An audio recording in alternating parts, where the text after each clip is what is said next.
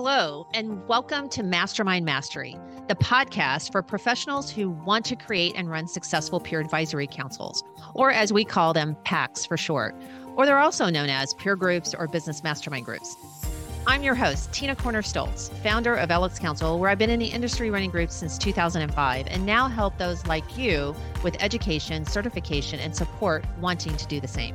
At one time, I ran 10 groups, nearly 100 members, and sold my groups for a good multiple, and recently released my second book, Your Seat at the Table, How to Create and Run Your Own Peer Advisory Councils, published by Forbes, and grateful to you that it's an Amazon bestseller. I invite you to join each week where we share strategies and techniques to successfully launch and become a master of running your PACs. You'll hear insights, perspectives, do's and don'ts, learn from my and my guests' mistakes, successes, and get the inside track to key takeaways. Each time we have a guest, we'll be having a bit of fun. So are you ready? Let's get going and dive into today's episode. So hello, everyone, and welcome to another episode of Mastermind Mastery. I'm Tina Corner, your host. And today we have a guest from inside the company. Mark Weston joins us today. So welcome, Mark.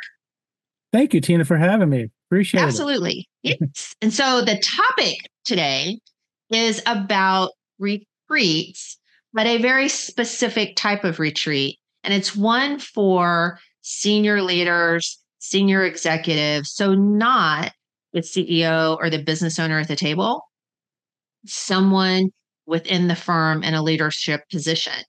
And I believe that this is a great topic to talk about as we get into the year, because it is something that as you plan for your groups going into the year, this is something to always keep on your mind. If you're not doing a retreat, kind of why and what does a retreat even mean, as well as when and when not to do it. How do you let it evolve? How do you push it or not? But we're going to hear from Mark today how a group that he has been running for years evolved into doing retreats as an added value add of their membership. And so I'm excited today for him to share his insights, kind of how it naturally happened, and a little bit about their agenda, their format with it, and some of the nuances that if you're running groups, you're going to want to know. So let's get started with that. And so Mark has been running groups underneath kind of the LX Council umbrella since 2017. We were just talking about that. Yep. And so it feels longer, which is, I think, it positive. Doesn't it? Yeah, it does. Absolutely. Yeah. Yes. So can you tell our audience, our listeners today, a little bit about the type of groups that you're running?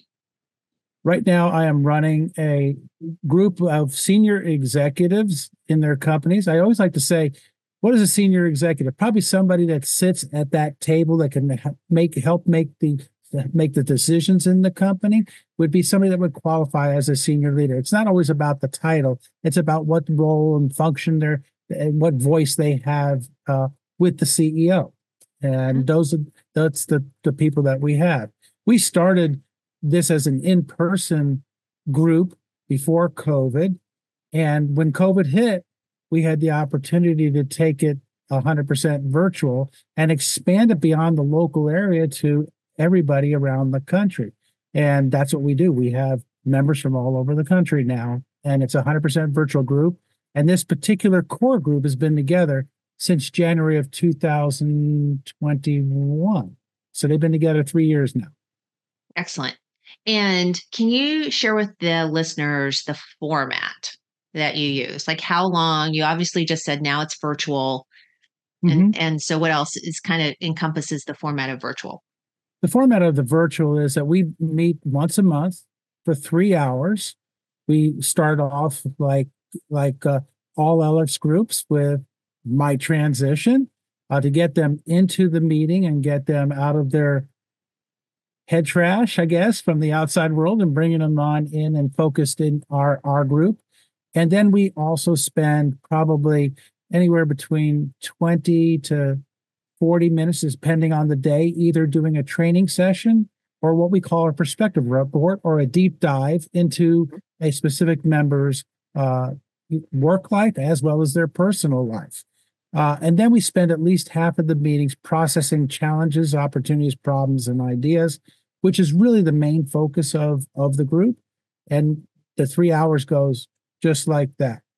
Absolutely. Yeah. And do you find 3 hours, like, could you go longer? Now, I know you probably could because there's always more to do, but the 3 hour window represents kind of what three versus like hour window. 4 hours or 2 hours, that kind of thing. Yeah, I think 3 hours. What we're able to do is at least process three people. We have 9 members right now in our group, and we're able to process three people's challenges, opportunities, problems, and ideas pretty much every meeting. Once in a while, we get to the fourth one, but we're able to do three in that time frame. Anything shorter, I don't think I could deliver the value to the members.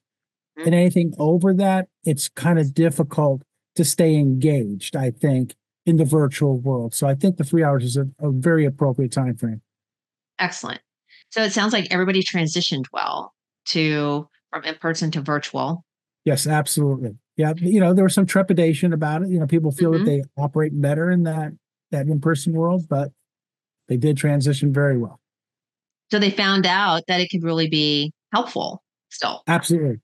Yep. And the side note to that, Tina, is that people don't have to get in their cars to go to a central location, whatever. So it's much more mindful of their time, and it has helped immensely with attendance. We pretty much get everybody in every meeting, whereas before you might get 80% of the people when they have to travel and can't make it. Now Mhm. they can be in their car almost and and be at the meeting. Mhm. I think that is also, you tell me if you agree. It feels like and seems like that the reason that is because being a senior leader, you're sort of sandwiched between, the CEO and the owner and what's going on there, but also all of the employees in the organization. And so typically you're going to get called more urgently and also a little bit more like not planned to solve things or get involved and that sort of thing. And so probably them still being at their desk can be helpful to them versus going, I have to now do travel time, go to this meeting. I'm actually really away and then travel back. Right. That's a very good point. And one of the things that we did when we started this group, we were meeting East Coast time, 11 to 2, and we've shifted that to 8 o'clock in the morning to 11. So most of the people are actually taking these calls or being on the virtual meeting from their homes. So there's really no distractions. So it's even been greater that we moved the time to earlier in the morning. Good point. Good Yeah. point.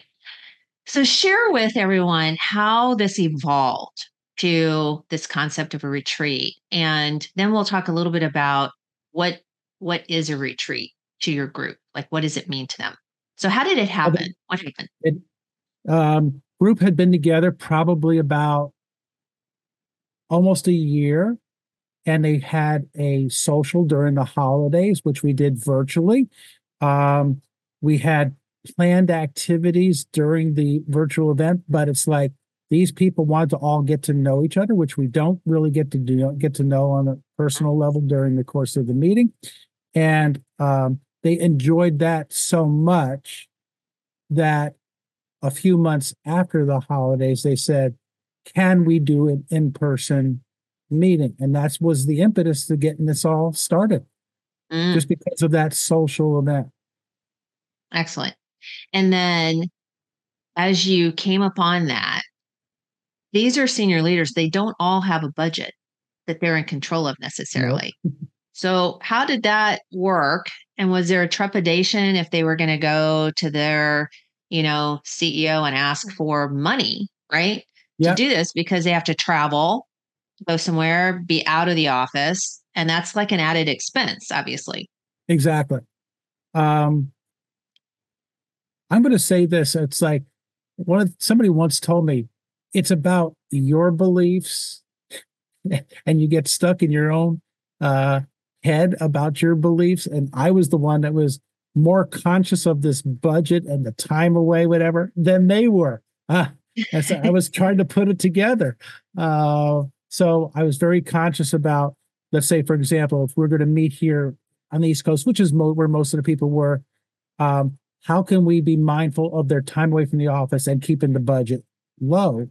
And so I chose to do it in my local area, which is in the Washington, D.C. area, as well as um, um, the timing of it meant if I could start my meeting at around 12, 1 o'clock in the afternoon, everybody can fly the same day Mhm. instead of having to overnight, and then end the meeting at 12 o'clock the next day so they can get back. So they're really out of the office 2 days. And then really would be one night's hotel, just doing everything I can to keep that expense low. That's how it started. Mhm. And then what happened? And then, so what I found out is that their CEOs were extremely supportive of them getting together. They see the value that they're getting, not only out of the virtual meetings, but what the takeaways were from the in-person meetings. It has evolved now where I guess the end of the story is that they now want it to be a day and a half meeting instead Mhm. of just really a 24-hour time slot. I can get into that if you want, now and Yes. how this all evolved. But really what happened is that we had our first meeting in November of 2022.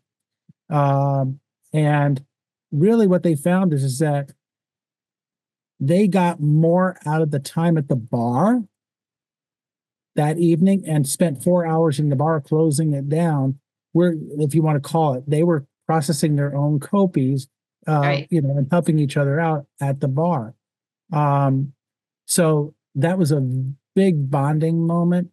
And then when we did it again in April of 23, again, some of the same scenario, but this time people were coming in a day early because they wanted to have dinner together. Ah. We had more bonding moments. Mhm. Same thing happened in the November meeting that we just had down in Tampa. Almost everybody came in the night before. And so what people were doing is, yes, they were probably working the next morning before we started the meeting because we can all work virtually today. And at the end of that particular meeting, they said, you know, we really need more time in the meeting. And since we're coming in the night before anyways, as a natural thing, let's go start it in the morning and go Mhm. for really a day and a half. Yeah. So that's how this whole thing has evolved. And they really feel that they get a lot out of these in-person meetings. And And that's why it's a it's a retreat, because it's meeting and personal. mhm. And there's so many kind of probably definitions that people use for retreat. And in this case, what you're really doing is right is bringing the meeting that you have virtually now in person and expanding the format for them, both where they have time to bond, but also I know you have some speakers. Yeah. Typically, they can do some deep dives and also just really probably process more strategic copies because you have a little more time in that in person creates more questions and which enhances that whole experience, right? Yeah. One of the Yeah. things that the group said that, especially after the first one, they said, we want to have an opportunity for everybody to process a copy in person. Back to what you were just saying. It's more lively, maybe a little bit more engaged, than it is virtual. And I find that they do take a little bit longer because there's just even a greater amount of interaction in that particular room. And when you got 9 of those to process, just think about this here. If they take 30 minutes apiece, you're basically taking 5 hours of your meeting time. If Mhm. I was doing it from noon to noon, that's 8 hours of meeting time when I also have, like you said, speakers. I have training session. I have exercise. I have breaks I have to do. There you Yes. go. It's way more than the 8 hours. Hmm. So you can't get to everybody if you're doing all those activities. So they want That's to right. continue with all those activities, plus have the ability to process everybody's in person, and that's why it's going to be a day and a half. Mhm. I love hearing how they are creating their experience. And then I love how they must be selling that internally to their CEO in order to go and spend Yeah, extra time away, and which also costs extra money yeah. too.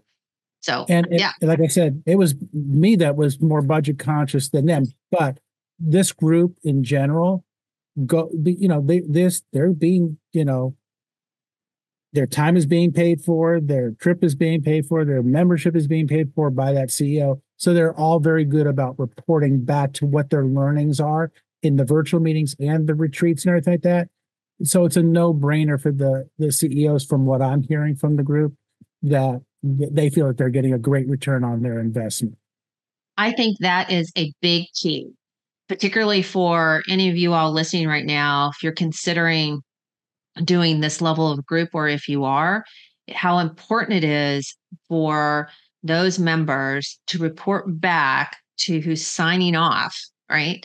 About the value they're getting, et cetera. So it doesn't, always be a mystery, and it's not something that gets cut when it's really delivering, right, a lot of results for that person, that member in the group.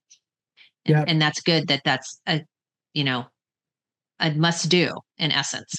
And obviously, what happens in the meeting has to stay in the meeting, but the takeaways that the individual member is getting and the things that they can bring back and make actionable in their companies is enormous. And that's something they wouldn't get if they were still in their box in their company. And the fact that we have different verticals and people in different roles in their companies, that blend also creates this great experience here and brings different expertise levels to the subjects. The one thing we always hear in our takeaways is that we're all from different walks of life. We're all different verticals. And I think but it's amazing we're trying to solve the same issues. Absolutely. Yeah. So as we kind of come down, I have a couple of questions. And one is what has been your learnings through this whole transition of now having these retreats? And you've gone from not to having one a year to now 2 a year. So what have you learned that would be good advice for out there?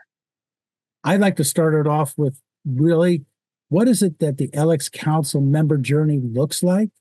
And what that did was accelerate that member journey. Something that might take 2 years, 3 years, that first meeting that we had in November 2022 took that member journey from where they started out as a group to our group to my group.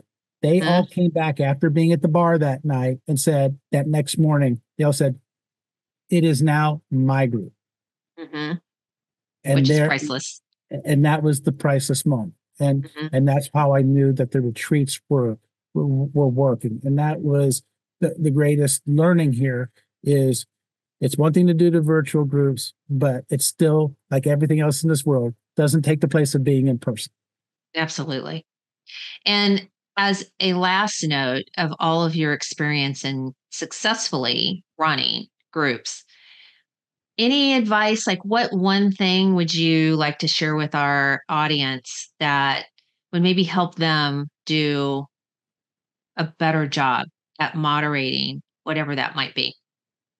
I think the key thing is that, at LX Council, we have a very good framework, but it's really about getting feedback from the members and delivering upon what it is that their needs and wants are, and getting that feedback from the group is extremely important, so that I'm constantly pivoting based on what they want this to be, while still keeping it in the same framework of this very successful LX Council, business model, is the key thing to having that successful group. There's times that I know I've shared with you in the past, like they do a perspective report every year. And I thought, okay, after 2 years, they probably wouldn't want to do it anymore. No, they want to do it because they want to keep updated with each other, so on and so forth there. So it's really about getting that feedback from them and delivering upon it. Yeah. Good advice. Excellent. Well, Mark, thank you. I definitely, from our conversation, know that the listeners today will get takeaways in regards to not only just format, but how to maybe take the groups to the next level if they're not doing a retreat. And that another good learning is a lot of what might be in your head is not in your member's head. Right. about the whole idea on top of it all. So don't make assumptions, right? Exactly. Mm-hmm. Get rid of your beliefs. Exactly. So thank you so much for joining and sharing your insights on this topic of retreats. And for those of you out there, we will have Mark's contact info in the show notes if you just want to reach out to him. It's mark@lxcouncil.com. And if you have any, Mark, what? W. Mark W. Yep. Thank you. Very important point. Okay. Yeah. It will end up going to no one if it was just Mark. So Mark W. And I know you can find Mark on LinkedIn as well if you want to connect with him. So Mark Weston, Weston. And until then, enjoy. Have a great, strong next of the week. And we will see you back here next Tuesday on the next episode. Hey, moderators of groups. Thank you so much for listening to today's podcast.